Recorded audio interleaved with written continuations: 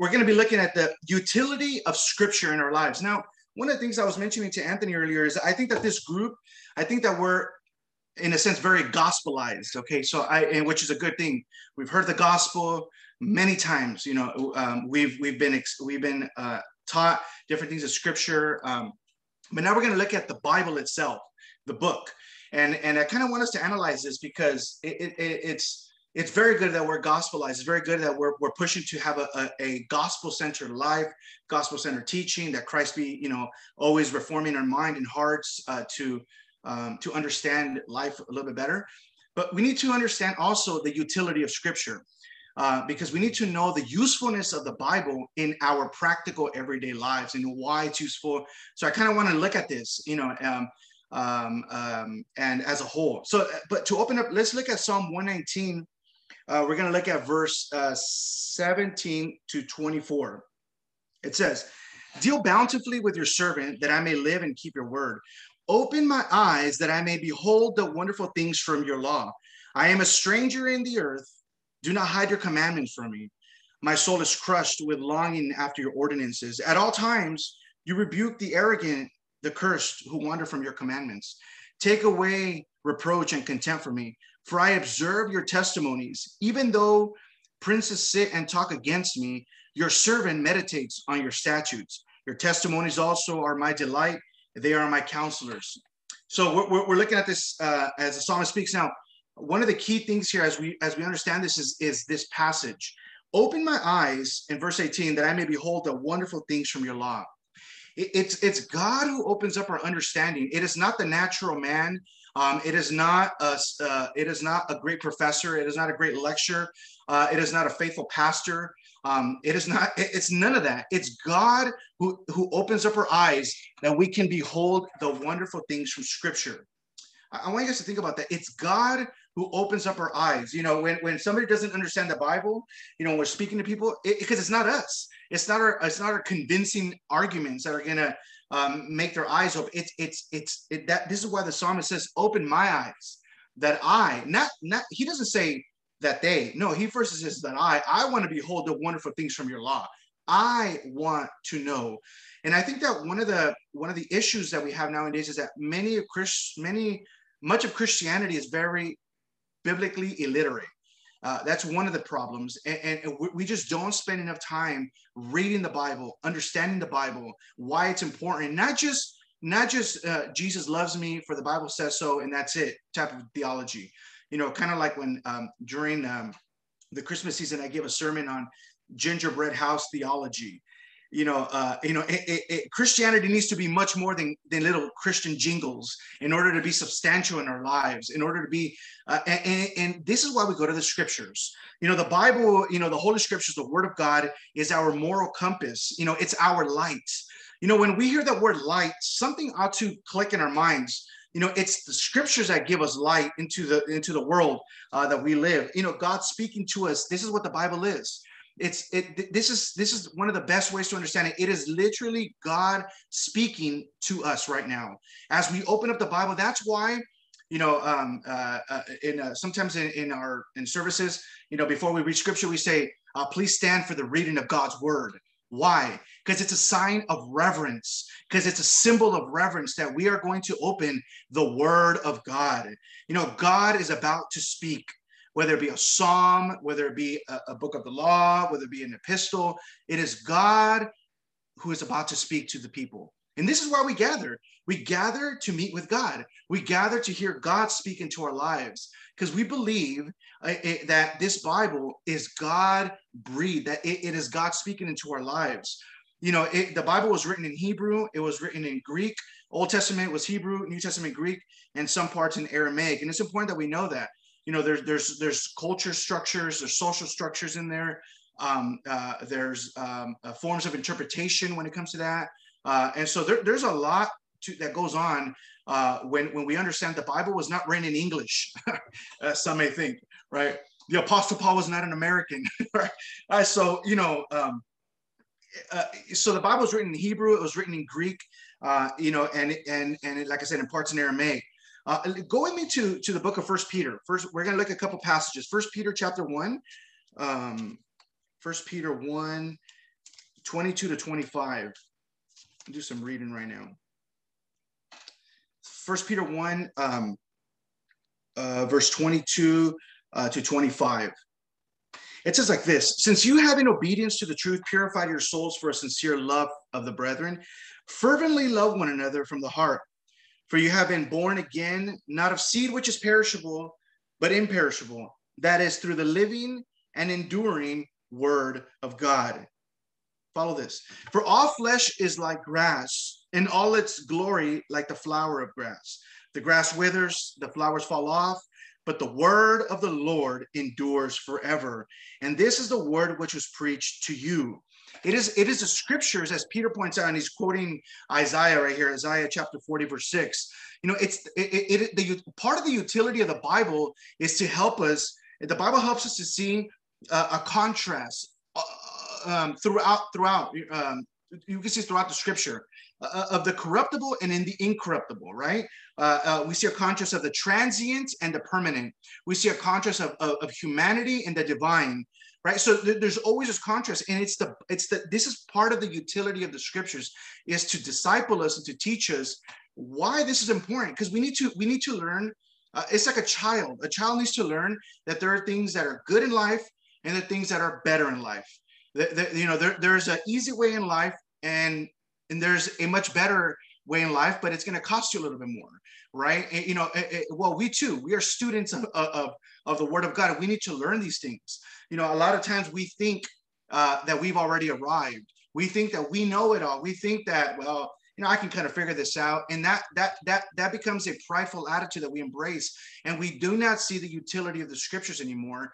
And hence many problems in Christendom and society. So that's part of the utility of scripture, that we can see the contrast again between the corruptible and the incorruptible. What do I mean by that? There are things that are going to waste away, and there are things that are going to endure forever, right? And that's why Isaiah brings this out, hundreds of years before the New Testament was written, and then Peter quotes it, to emphasize this truth, in a sense, in a poetic sense. But there's a lot of truth within this poem. We can say this poetic portion of scripture. All flesh is like grass. All this body is decaying. Our body is going to waste away. Our body is wasting away day after day.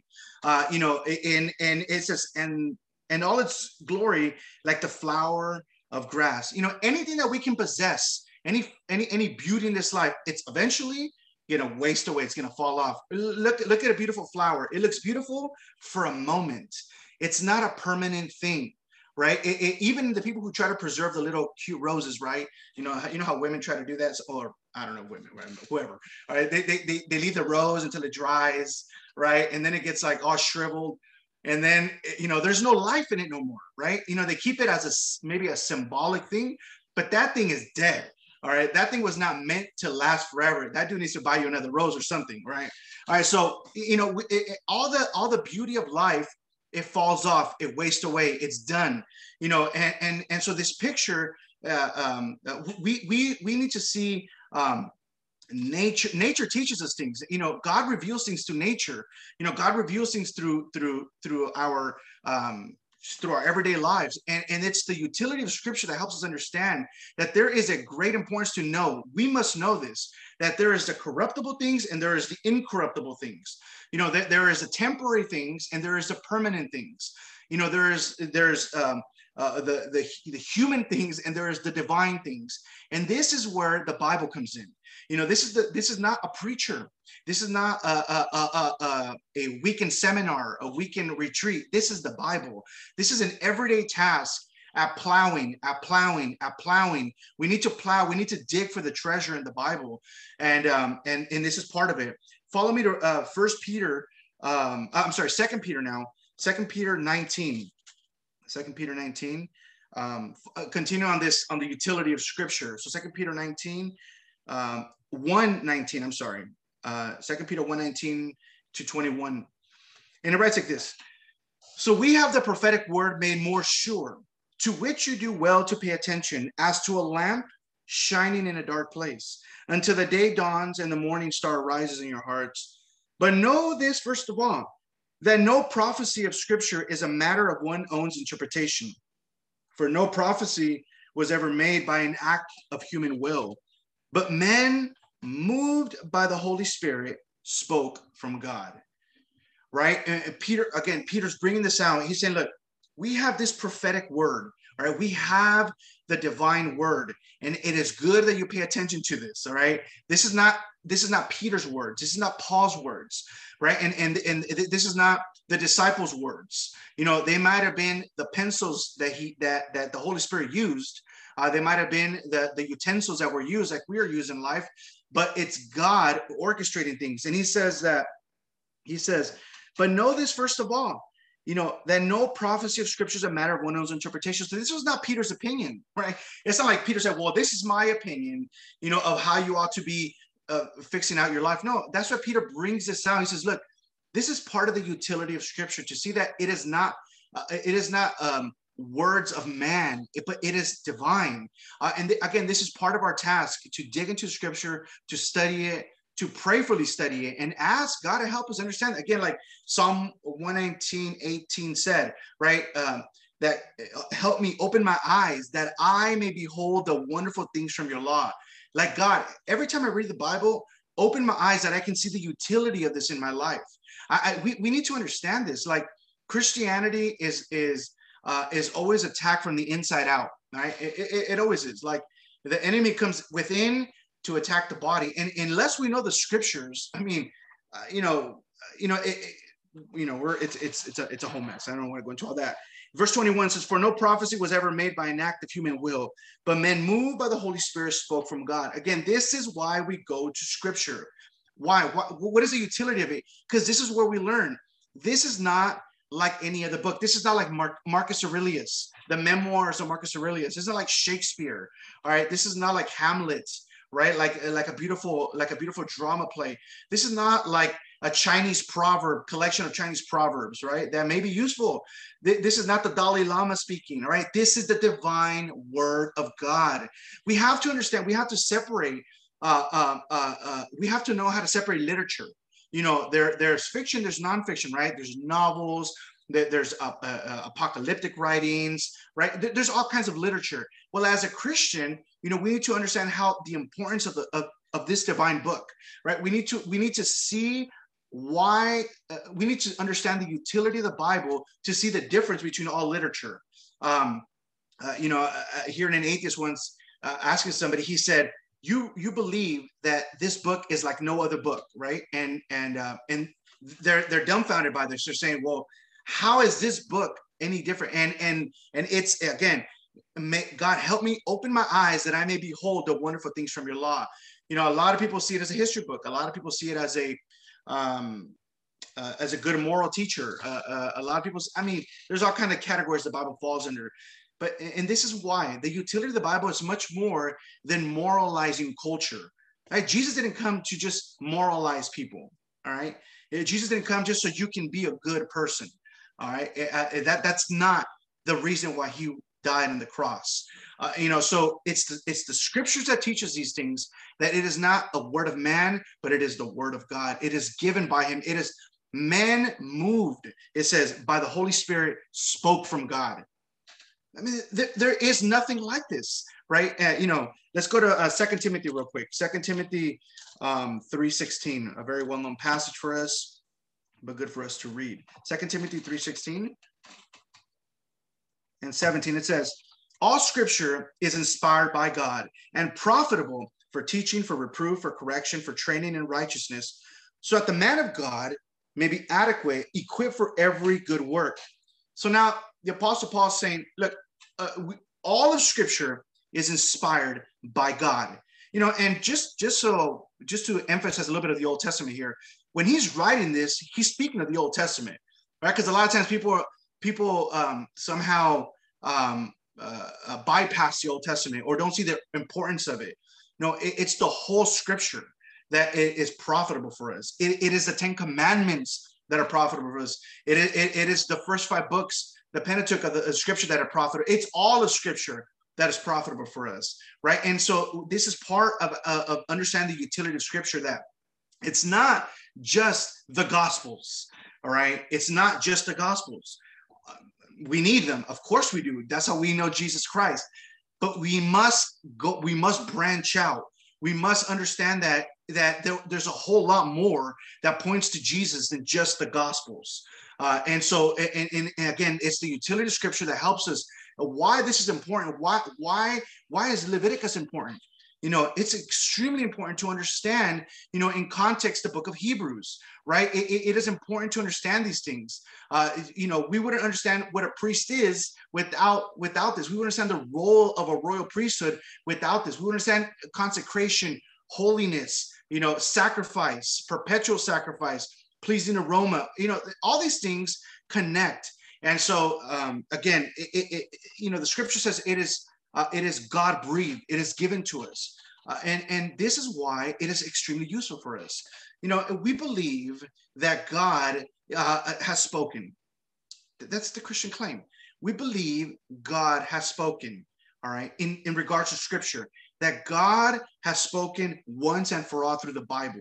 In other words, there's not going to be additions. Right? It's not like somebody's going to come up with an updated version next year. People try that all the time, right? They don't only get so far, and they usually mislead the unknowing, unsuspected, and those who fall for empty talk.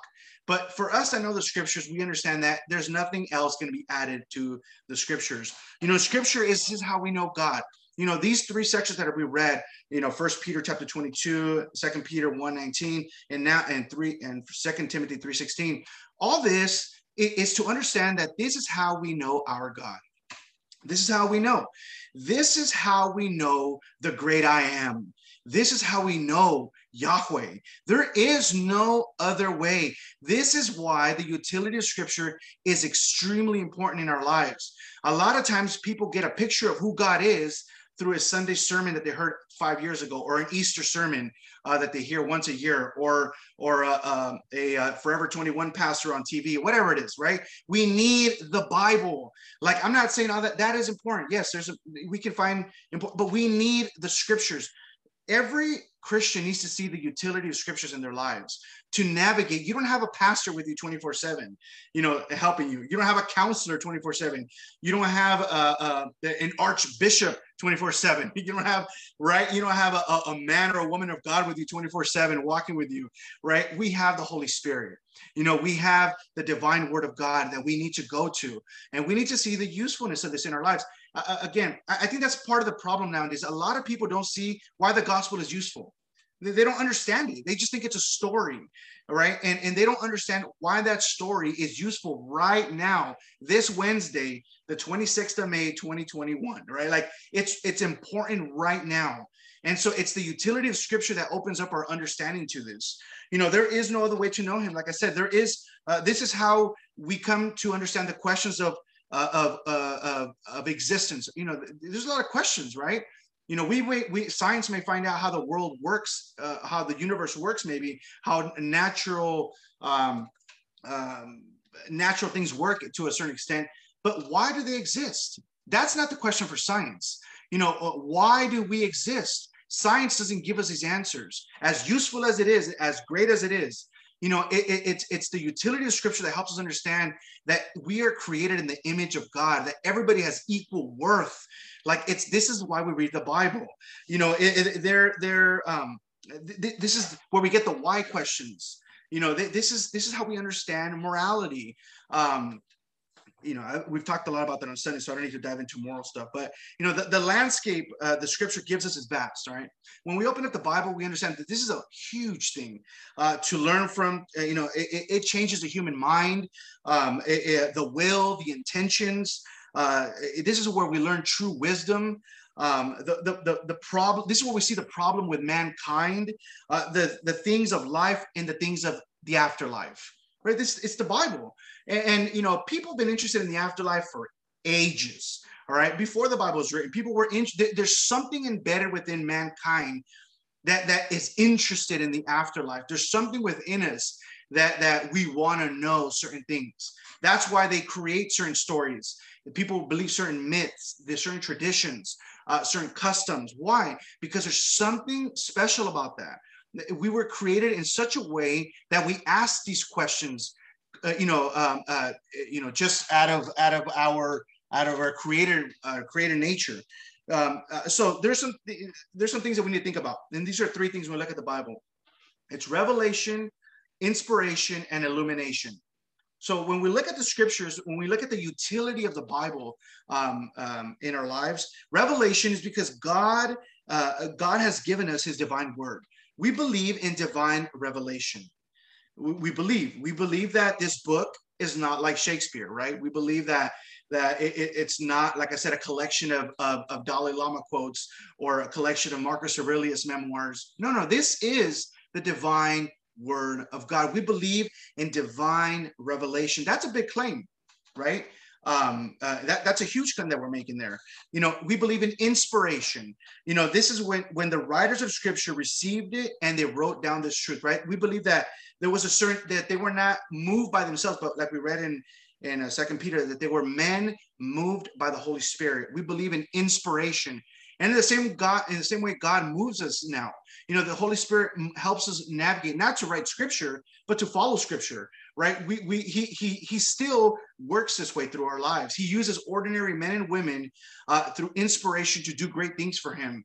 And so that's a really, I don't got time to dive into the depths of every word here, but inspiration is a deep word. All right. When somebody's inspired to do something, they will do it. They will sacrifice. They will give it all. When you're inspired to do something, you don't need a motivational coach, right, yelling at you on the side, pumping you up, or a weekend high retreat. You're inspired to do something. This is a long-lasting thing. All right, and then also illumination. And this is important for us right now. The utility of scripture gives us illumination. What do I mean by this? This is when men and women begin to discover, all right, certain truths in their lives and understand things that they didn't before. All right, there's a certain illumination. This is not mystical, okay, guys? This is not be all, this is some sort of mystical thing. No, this is not a mystical thing, all right? This is God's work in our lives. For example, you read the Bible, you've read the Bible maybe for a couple of years. Hopefully by now you've been illuminated a lot more than you were a couple of years ago. You should be growing, right? You should know the utility of the Bible more now than you did a year ago, right? Like you should understand God more now than you have maybe 2, 3, 4 years ago, or maybe less than that. I don't know how long you've been reading the scriptures, but you should be understanding the Bible to a way deeper way by now. And for example, we've all experienced that where maybe somebody's teaching, maybe you hear something, you're like, oh my gosh, now I get it. All right. We all have those moments. It's like the light bulb turns on. All right. Illumination, right? It's like, man, I missed it this whole time. Like I didn't get it. Well, that's the working of God in our lives, illumination. And that's why the Bible is useful for us, because constantly we need this illumination in our lives. We need to understand sin. We must understand the fallenness of man. And it's God giving us illumination to see why that is relevant right now. Like, why do I need the repentance right now?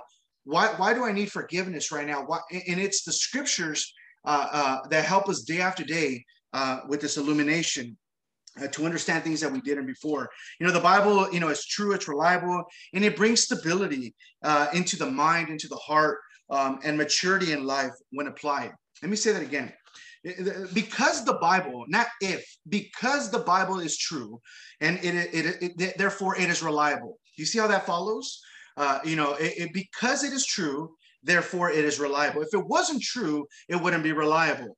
And this is why it's reliable. This is the usefulness of the Bible. It brings us stability. And because it's reliable, right, we can be on stable ground. We're not being tossed left and right like the waves of the sea, believing every wind of doctrine, right? No, we're stable in the Lord. When troubles come, there's a certain peace in the storm, right? Like that old hymn, right? It is well with my soul, right? There's a certain peacefulness within us. And this is why the Bible is useful for us. The more that you have the Bible within you, the more that you can bring it out in moments of trouble, in moments of worries, miseries, drama, problems, sickness, right? Poverty, whatever you go through in life. It's the word of God that we intake, that we fill the heart with, and that's what speaks out of the mouth. That's what the mind is filled with. That's why it's so important. This is the usefulness of the Bible. A lot of times we read it, and maybe at that morning or that afternoon, that evening, we don't really see the usefulness of it. Maybe, perhaps, and that's okay. But our duty is to intake the scriptures, intake. Just like when you eat sometimes, you're like, I don't know why I'm eating these vegetables. Well, I don't know why I'm eating this. Well, maybe you like vegetables, whatever you don't like, right? There's a certain usefulness to a certain diet, right? Like if you didn't eat certain things, you wouldn't be healthy.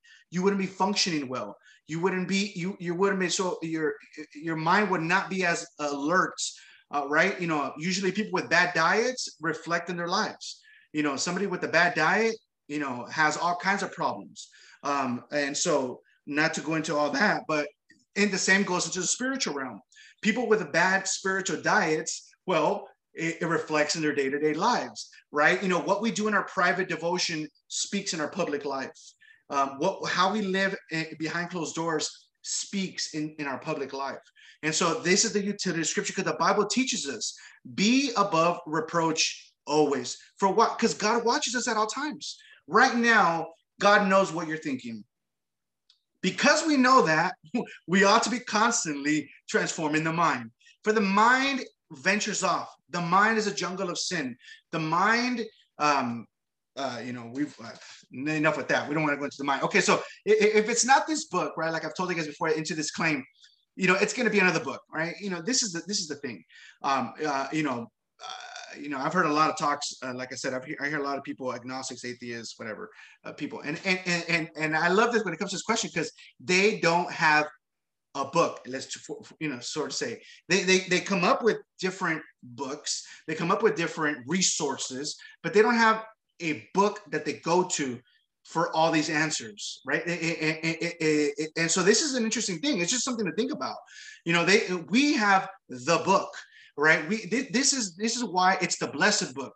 This is why, you know, this is our bread and butter of every day. This is why we take it everywhere. This is why we treasure it. This is why we read it, we memorize it, we sing it, we pray it. Why? Because we have the book, right? This is why people give their lives, right? Like we've seen so many stories, guys, of our brothers and sisters in China. I mean, they're dying for a page of scripture. Like they gotta you know, they gotta toss pages around left and right because they don't got a whole Bible. You know, or people in different parts of the world, you know, whether even people that speak a dialect that the Bible has to have it translated into, right? I mean, imagine what that feels like, right? They need everything's to be interpreted, and so we have such a high, especially speaking English, we have so many versions that have become sin, right? I mean, we just got way too many different. I mean, some of them are extremely good, and some of them are literally extremely bad. And so one day we'll talk about that. And so it's something to help us to make sense of life, right? So part of the utility of the Bible is to help us make sense of pain, of life in general, of the joys of life, of pleasures, of how much is too much of pleasure, right? Like we need to be careful that we don't overextend ourselves in pleasure, right? And also to understand death. It's the utility of the Bible that helps us, gives us peace. We don't live afraid of death. Well, you shouldn't live afraid of death. You know, for we know that we'll be with the Lord Jesus Christ if we put our faith and trust upon him. You know, a lot of people do live in fear of death. A lot of people. It's something that people fear is death. That's our graduation, right? For me to live is Christ and to die is gain, said the Apostle Paul. You know, that is not a cute metaphor, a cute bumper sticker, a cute thing for a t-shirt. That is our Christian motto. It ought to be. You know, in Psalm 119:68, the psalmist said, "You are good and do good. Teach me your statutes." The heart, you know, and attitude of a Christian is one of a student, right? It's what it is. You know, we see the utility of the Bible because we are students of the Bible, all right? You know, throughout Scripture, we read these words, teach me, teach me, teach me. In one way or another, this is a message for us, especially the psalmist in poetic forms in different ways. He says this to the Lord: teach me, right? Because they see the utility of God in their life. They see the utility of the divine in their life. It's not enough just to be the king of Israel. It's not just enough to to be wise, to have everything that you can have. No, because he said, teach me these. I want to know. I want to know you. And so we look at this. What other things does the psalmist say? Well, he says, teach me to number my days with wisdom. Teach me that I can live every day with wisdom. What else does it say? Teach me your statutes and ordinances. Like, I want to know the things that your decrees. I want to know the things that glorify, the things that you hate. Like, I want to know these things. Teach me good discernment and knowledge. Again, he says, I want to know how to navigate in this life. We need discernment for that. Again, part of the utility of Scripture is to give us this. It gives us discernment into how to make proper choices that every day we need to make. Every single one of us makes choices. And every choice brings a consequence. Every choice. There's ramifications that are deeper than others, and some follow later. A lot of times people don't taste the consequence right away, so they keep going and going, but they catch up. Everything catches up to us, guys. Time catches up. The Bible says in the Old Testament, your sin will find you out. So be careful, brother and sister. Like, your sin eventually will catch up. The love of self eventually catches up to us, right? And so forth. So, and the psalmist also says, teach me and I will be silent, and show me how I have erred. Actually, that was Job. He says, teach me and I'll be silent. Like, when we come to understand the utility of the Bible, we are silent before God. In other words, it is God teaching us, not us telling God what we want. Not us telling God, hey, God, well, I think that this is the way my life should go. This is the direction, God, that I need, right? Yeah, that doesn't work that way. Teach me what I do not see, said Job. Teach me. Like, I want to know what I do not see. Think of that, right? Teach me how to live my life with vision, not just mere sight, right? Not just mere temporary stuff. Again, remember when we were looking at earlier the passage when we talked about the temporary and the eternal. A lot of people, all they see is right here. Like, that's all they see. They don't see beyond. They don't see, like, okay, if I continue this way, there's going to be major consequences. But, if I continue this way, there's going to be major blessings. Like, it goes both ways. And it's the utility of the Bible that gives us an ample view. It magnifies our eyes that we can see beyond just right now. This is why the Christian can have joy in moments of sorrow, right? This is why, when at times, the difficult moments, but we can laugh, we can rejoice, for God is good. And so therefore he will do good. He will do right. The psalmist also said, teach me your paths. And the disciples said, teach us how to pray. Right? When they saw the Lord Jesus Christ, what did they say? Teach us to pray. All right. Why? Because they saw the master doing it, right? They saw the usefulness of it. They saw their lack of it. Again, and there's this humility of it, right? These are disciples. If the disciples who walked with Jesus needed to learn how to pray, how much more us, right? Man, we need help. And it's the scripture that teaches that. It's the teachable and the humble that will know God. Throughout the Bible, we see this. It's those who are teachable. If you're not teachable, it's because you're prideful, right? That's what it comes down to. Even in any sphere of life, if we're not teachable, there's a skim of pride somewhere, right? There's a skim of, I already know this somewhere, and we won't be able to progress. We won't be able to learn. We won't be able to branch out. It's this pride that keeps us away from knowing God more. And that's why God hates pride, right? We see this in the scripture. God hates it because it keeps us away from him. Because the prideful man doesn't pray. The prideful man doesn't see the need to pray. The prideful doesn't they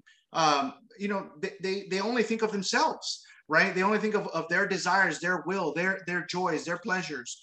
And it's God that rips us from that and says, no, like, you're not the center of the universe, right? And that's why we have the utility of the scripture to teach us constantly through different ways, different measures, that we ought to love neighbor, like as we love ourselves. Like, it's not just about us.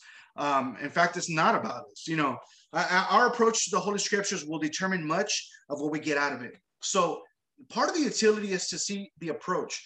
As I open the Bible, what is my approach? What is my attitude, right? Am I coming to it just because it's a to-do list, a checklist, right? Like, when you pay a bill, it's like, oh, I got that over with, or are we coming to it to learn, like, to delight in it, whether it's a verse, a passage, a chapter, a book, whatever you can absorb and intake and delight yourself in it, right? Like we must practice this. Like, and it's the approach of it. A lot of times we don't get nothing out of it because we don't put nothing in it. You know, we just open it and we close it like it never, like it's not divine, like it's not important because we don't see the utility of it in our lives. You know, this library of books, that's what it is. That's where the word Bible comes from, right? Biblios, like it's a library for us, put together, and you know, and it helps us to know God and how to walk in the light in a dark world. Yeah, that's a simple way to understand this, right? Somebody once said this a long time ago. You know, a Bible, you know, the acronym, right? They use it, you know, basic instructions before leaving Earth.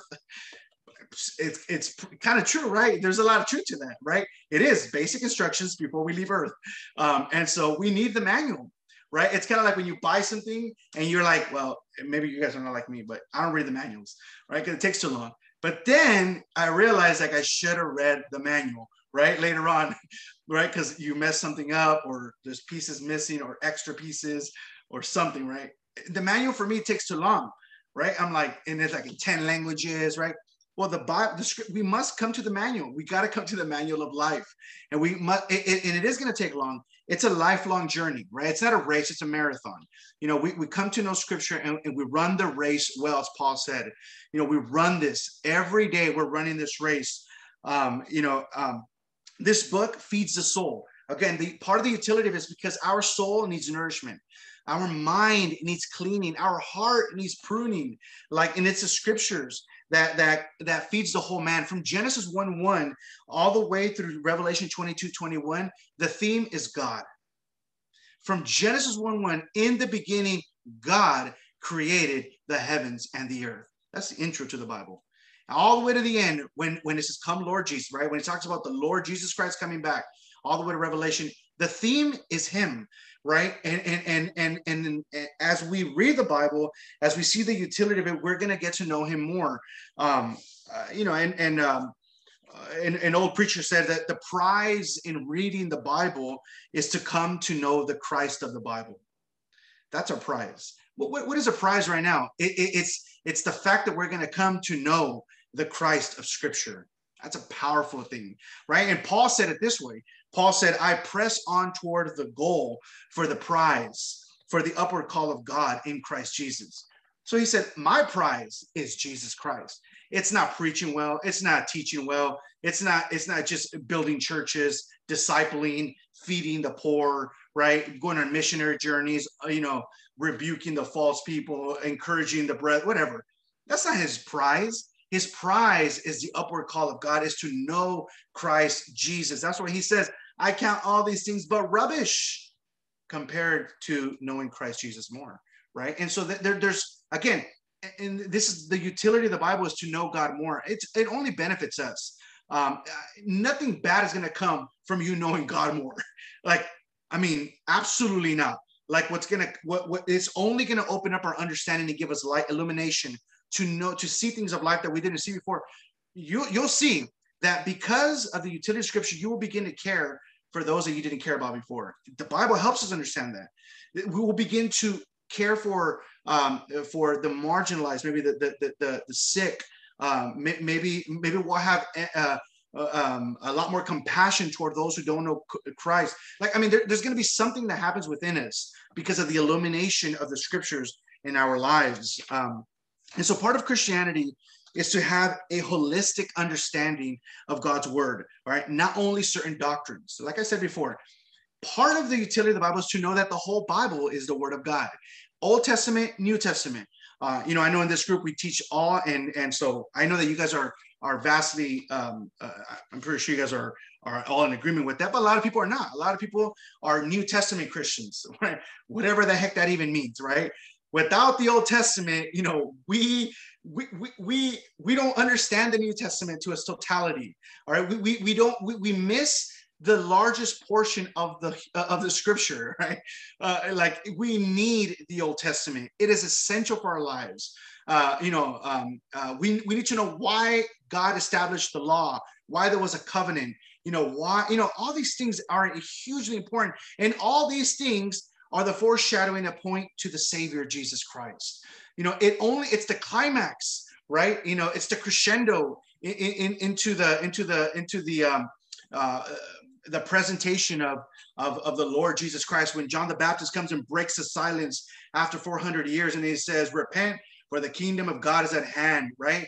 And he goes, behold, you know, the Lamb of God who takes away the sins of the world, right? It's Jesus, right? So he breaks the silence with Jesus Christ. I get excited when I talk about that. So, you know, we need the reading, we need to meditate on it, we need to learn from the scriptures. Again, Old Testament, New Testament, we meditate upon both.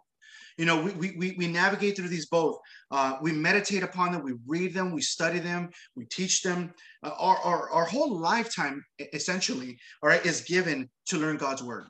In one way or another, our whole lives is to learn of God, right? That's the pursuit of man, is to know God more, right? To delight in him. But we cannot delight in that which we do not know. And that's why it's very difficult at times when people say, well, I don't really delight in the things of God. Well, because you need to know God more, right? You delight in a relationship because you know the other person, right? You delight in a friendship because you know the other person. You don't delight yourself with strangers, right? You know, you just kind of like, it's kind of awkward, you know, just kind of get through the motions, and you go home and you come with those, you know. Well, the same comes with Christ. He wants us to know him. And that's part of the utility of the scriptures, to know him at its fullest. The Bible is an ocean, we could say, of God's mind, of God's heart, of his will. Let me put it this way. Even judgments, redemption, of everything, right? It's an ocean of this, you know. And you know, think about it this way. It's like we're taking in this divine water with a teaspoon every day. It's like you're going to the ocean trying to drain it out with a teaspoon. Well, good luck, right? It's not going to happen in this lifetime, in the next. Well, and that's part of God's word. We can only intake so much every day, only so much. And so part of the utility is to understand that this is never going to end. It only gets better. It only gets more glorious. It only gets bigger. It's like when you go to the beach, for those of you that like the beach, if you don't like this illustration, but there's one thing to be in the sand, which a lot of people just like to walk around in the sand, right? But there's another thing to get actually in the ocean, right? All right. And so when people say, I love going to the beach, you know, one of the questions is, do you actually go in the water? Oh, no, we don't do that. No. You know, I'm like, okay, well, you're actually just visiting the sand, which is good, right? But you know, there's a whole other thing when you begin to swim, when you begin to go deeper in, right? You experience it the same thing comes in Christianity. If you only stay in the shallow ground, you're never going to taste the fullness of that ocean. And that's what God wants. He wants us to drive deeper and deeper in him. And it stretches our mind, and it only grows, it only expands, it only gets better.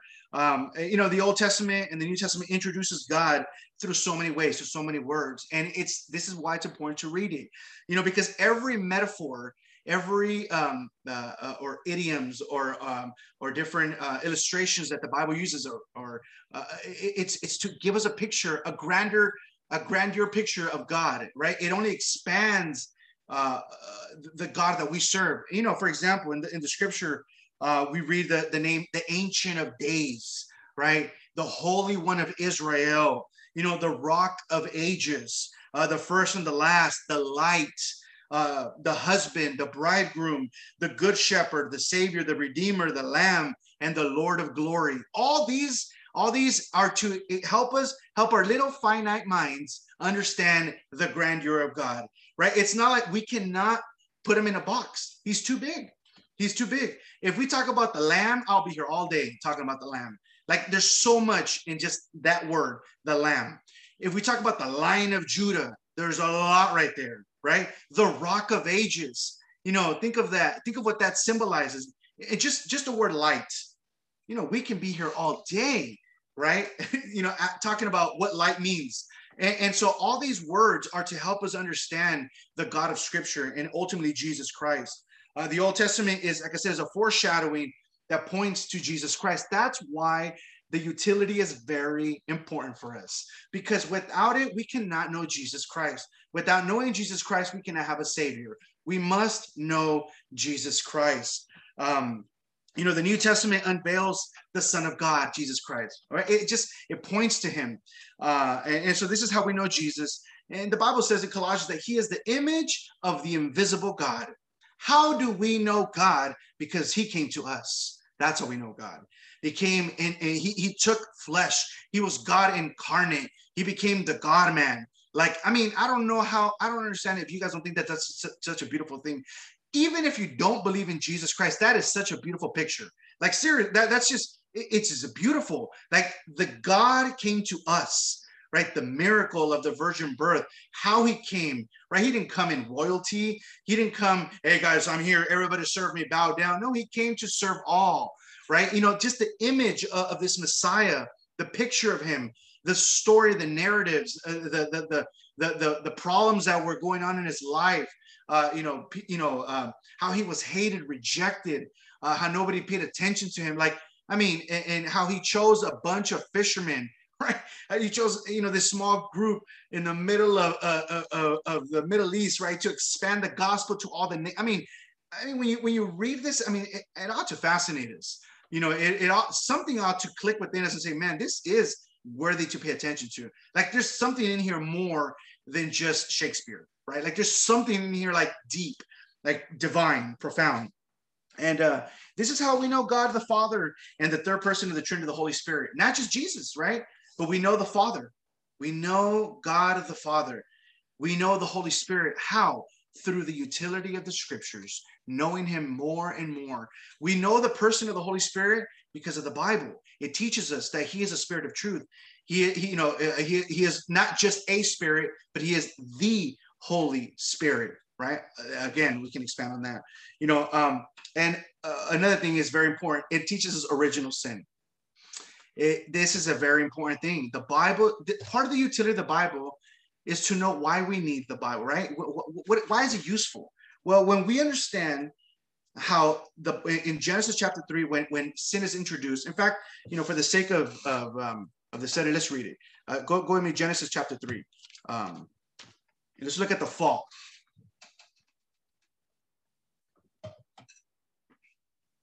Because this helps us understand the utility of Scripture.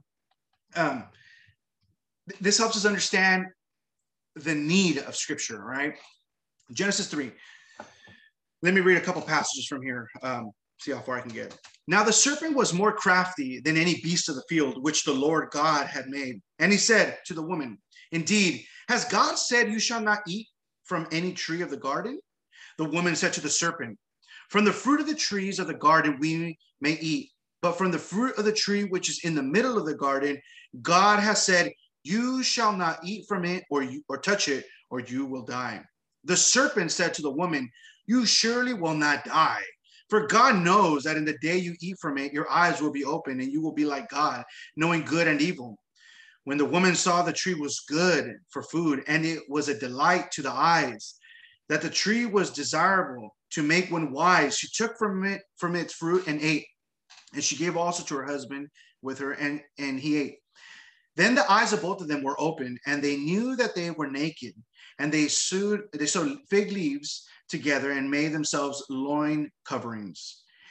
They heard the sound of the Lord God walking in the garden in the cool of the day. And the man and his wife hid themselves from the presence of the Lord among the trees of the garden. Then the Lord called the man and said to him, where are you? And he said, here, I heard the sound of you in the garden, and I was afraid because I was naked, so I hid myself. And he said, who told you that you were naked? Have you eaten from the tree of which I commanded you not to eat? The man said, the woman whom you gave to be with me, she gave me from the tree, and I ate. Then the Lord said to the woman, what is this you have done? And the woman said, the serpent deceived me, and I ate. So let me stop there. All right. So we see that this is the intro. This is one of the most important passages in Scripture. I'm not using hyperbole here, right? This is just as important as understanding the cross and the empty tomb. We must understand, and the manger, right? We must understand why Christ came, right? The fall. We must understand this answers so many questions. The depravity of man, just how the sinfulness of sin. When we look at society, this is the problem. Man is fallen. Sin is within us. Like, if man is allowed to do whatever he wants, he's not naturally just going to go do all the great things, right? If man is not restrained, man will do what man does. And we see this. Just turn on the news tonight. That's all you got to do. Turn on the news. if you want to be illuminated, right? Turn on the news and then read this passage before and after. And this is exactly the problem with society. All right. You don't need, let's stop there. All right. And so after this happened, notices that, God asked, just to point out, God asked the man, and he goes, it's the woman that you gave me. That's her fault. Right. So that's just pretty interesting right there. Right. And then he asked the woman, she goes, it's a serpent. Right. And so everybody blames, but although it was a serpent who deceived Eve, but they were still held accountable for this. And this is the problem with consequences. Yes, there is an enemy. Yes, there's a spiritual warfare, but we will be held accountable, right? We all will be held accountable for our choices. For the serpent did not force Eve to eat. The serpent didn't open her mouth, stick the fruit in her mouth, right, and chuck it down her throat. No, we don't see that. He slithered around and he deceived her because he's crafty, because he showed her something, right, that the flesh wanted. That's what she said. Oh, I saw that it was good and it was desirable. That's what sin is. Sin looks good. Sin looks desirable. When you look at sin, it doesn't look scary, right? You look at sin, you're like, man, that tastes good, right? Man, I want to do that. Man, and the flesh is like, do it. Like, come on. Like, why? Because the flesh is fallen. This cage doesn't want holiness. This cage wants sin. This cage wants freedom. All right. And this is why the Holy Spirit lives within us. Right. This is why he says, be constrained by the love of God. Take every thought captive to the obedience of Christ. Like, control yourself. This is why we have the Holy Spirit. We were given self-control.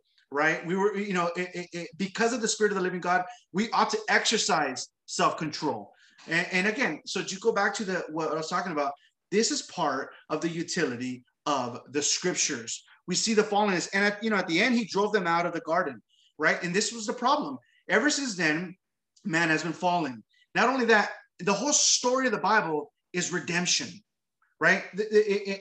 When we look at the Bible holistically, God is redeeming a people for himself because of this, because we are fallen. God is constantly redeeming a people. And what do? They run back to sin. He brings them back. They run back to sin. And some of them stay in sin and die that way. And some of them don't.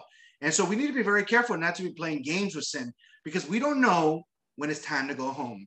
Or better yet, we don't know when it's time to leave this earth, but put it that way. And so we don't know when our appointment is with the divine. And so this again, teach me discernment to the psalmist. He said, teach me to number my days with wisdom, not with intellectual motivation, not just with mere intellectualism, right? Not with book smarts. No, give me wisdom, Lord. Like, I need discernment. Like, I need to know not just what is a gun, but how to use it, right? When to use it, type of thing, right? There's a big difference. Anybody can purchase a gun, right? But not know how to use it, and not know, when to use it, how to use it, and so, you guys understand that situation. All right. Earlier today, just to add about the fallenness, I was hearing the interview with our lovely governor. He was doing a press conference, and he said something which goes with this. He said, what the hell is wrong with this? All right. For those of you that are offended by that, excuse me, but that's what he said. That's our governor. He said in this press conference, what the hell is wrong with this? Well, sir, it's called sin. Right? This is what's wrong with this. That's the question that we should all ask. What is going on with us? Like, what's going on in this world? It's called sin. And this is when people try to diagnose it with all kinds of things, people try to call it, call a spade, put it that way. All right. Put it in street terms, call it what it is. Like you would do it anywhere else. Also in this, you don't want to be lied to in any other spheres of life. Call it what it is. It's called sin. I don't care how irrelevant it makes me. I don't care how unpopular it makes me. The problem is sin. I don't care how canceled I get. It's called sin. All right. Even the non-believers know this. They just don't call it that. And so we must understand this. So like he asked the question, what's wrong with this? Well, guys, it's called sin. So enough with that right there. All right. So a couple of things, practical. All right. Before I end with the question. It's two main things when it comes to the utility of the Bible. We must be intentional and create time to read it. We got it. If we see the utility of the scriptures in our lives, we must create time, just like we do for anything else that is important. We must create time. We have to be disciplined in creating time. Again, not finding time, because we were not going to find it. We have to create time to read it, right? And again, be creative. Use that word. Find ways to intake the Bible and delight yourself.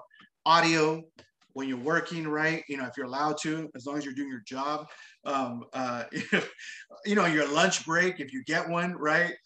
Whatever, you got to find time before you go to, hopefully not like 2 minutes before you go to bed, right? You pass out. In the beginning was God. Hopefully you can read a little bit more than that. So we got to discipline ourselves. Have the Bible in your kitchen table. Every time you take a bite, hey man, read a passage. Feed the soul. You need to establish a routine, a structure, or discipline. This is the bottom line. As we see the utility of the Bible in our lives, we need it. Like we needed to grow in wisdom and knowledge, understanding overall to know God. So therefore, we must create time. We need to be creative with this, and we need to establish a routine. We must. There is no other way. If there is not a routine in our lives, something else will take the place, right? If we don't set a specific, if we don't give it importance in our lives, something else will take that place. And so we just need to be careful with that. And this is going to be throughout our whole lives, right? Some seasons you're like, dude, I'm delighted. I'm like reading every day. And then all of a sudden you have all these kinds of problems and all this, whatever, all this kinds of stuff going on. You're like, I can't even read a verse today, and so, so take advantage of the time that you can. Okay, let me end with this. Just a thought, this is something that I ask. I know I probably have asked you guys before. I've shared with this, but a lot of times when I talk to people about the utility of the Bible who don't know God, I ask this question, right? And so it's more to think about. So the question is about the crucifix, all right? Think of the crucifix, all right? You guys all know what the crucifix is. So this in a sense, this dark picture, right? It's not, in essence, it's a dark picture with there's so much depth that we can't even imagine just within the crucifix. And the crucifix is known all over the world, right? This is not like just an American thing, right? This is all over the world. If somebody sees a crucifix, they know what that means, right? It is not even, it symbolizes something. This is not even about being religious or not. It's just, when somebody sees a crucifix, in their minds, something clicks. Like there's something to that picture, to that, whether it's a portrait, whether it's an actual item, whatever it is, right? Or they're driving by a church, they see something clicks of the divine in their minds, and people know the image, right? This is why I want to use that. People know the image. Now the question is, why is there someone on the cross? These are some questions that I ask people when we talk about the Bible. Why is there somebody on the cross, right? Why, and then again, who is on the cross? Why is this man hanging on the cross? That is a good question that we all, this is part of the utility of the Bible, and why are we not on the cross? All right. This is an important thing. So these are questions that help us understand. Maybe you've been a believer for some time, and maybe you've been walking with the Lord, and you don't think about these things.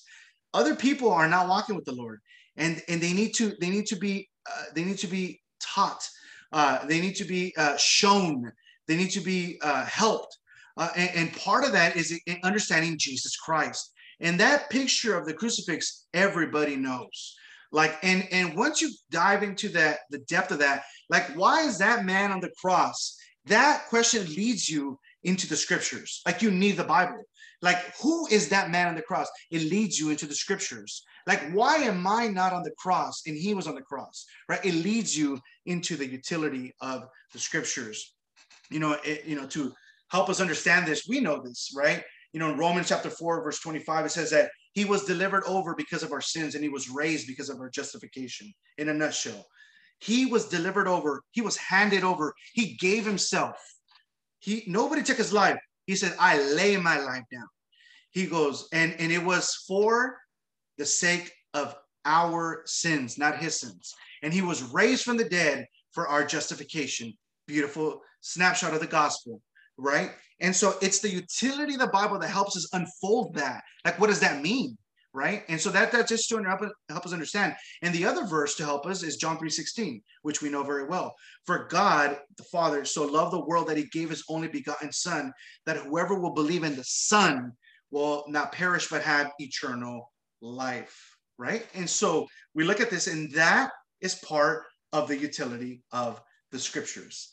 And so it's the Bible that helps us understand it. So we all need it. Like John 3:16 is deep. It is deep. There's no end to this. Like, and so it's the Bible that helps us unfold these two verses, like that he was delivered over because of our sins and raised because of our justification, and that God so loved the world that he gave his only Son, that we can believe upon him and have eternal life. So I'm gonna leave with that.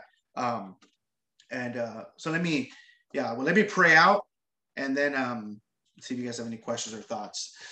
Heavenly Father, we thank you, God, for your goodness, your grace. And as we look at the utility of the Bible and the utility of it in our lives, I pray that you can open up our understanding. As we read in Psalm 119, verse 18, open my eyes that I may behold the wonderful things of your law. Open my eyes that I can behold how good you are, how big, how mighty, how truthful you are, how beautiful, how lovely in every way. We need your help, God, for that. As we examine our hearts and our lives, God, we know that we need the Bible. We know we can see it clear as day that the scriptures are the ones that are going to give us light. I pray that you will guide us, you will instruct our ways, and that you will bless us with your presence everywhere we go. And we pray this in Christ's name. Amen.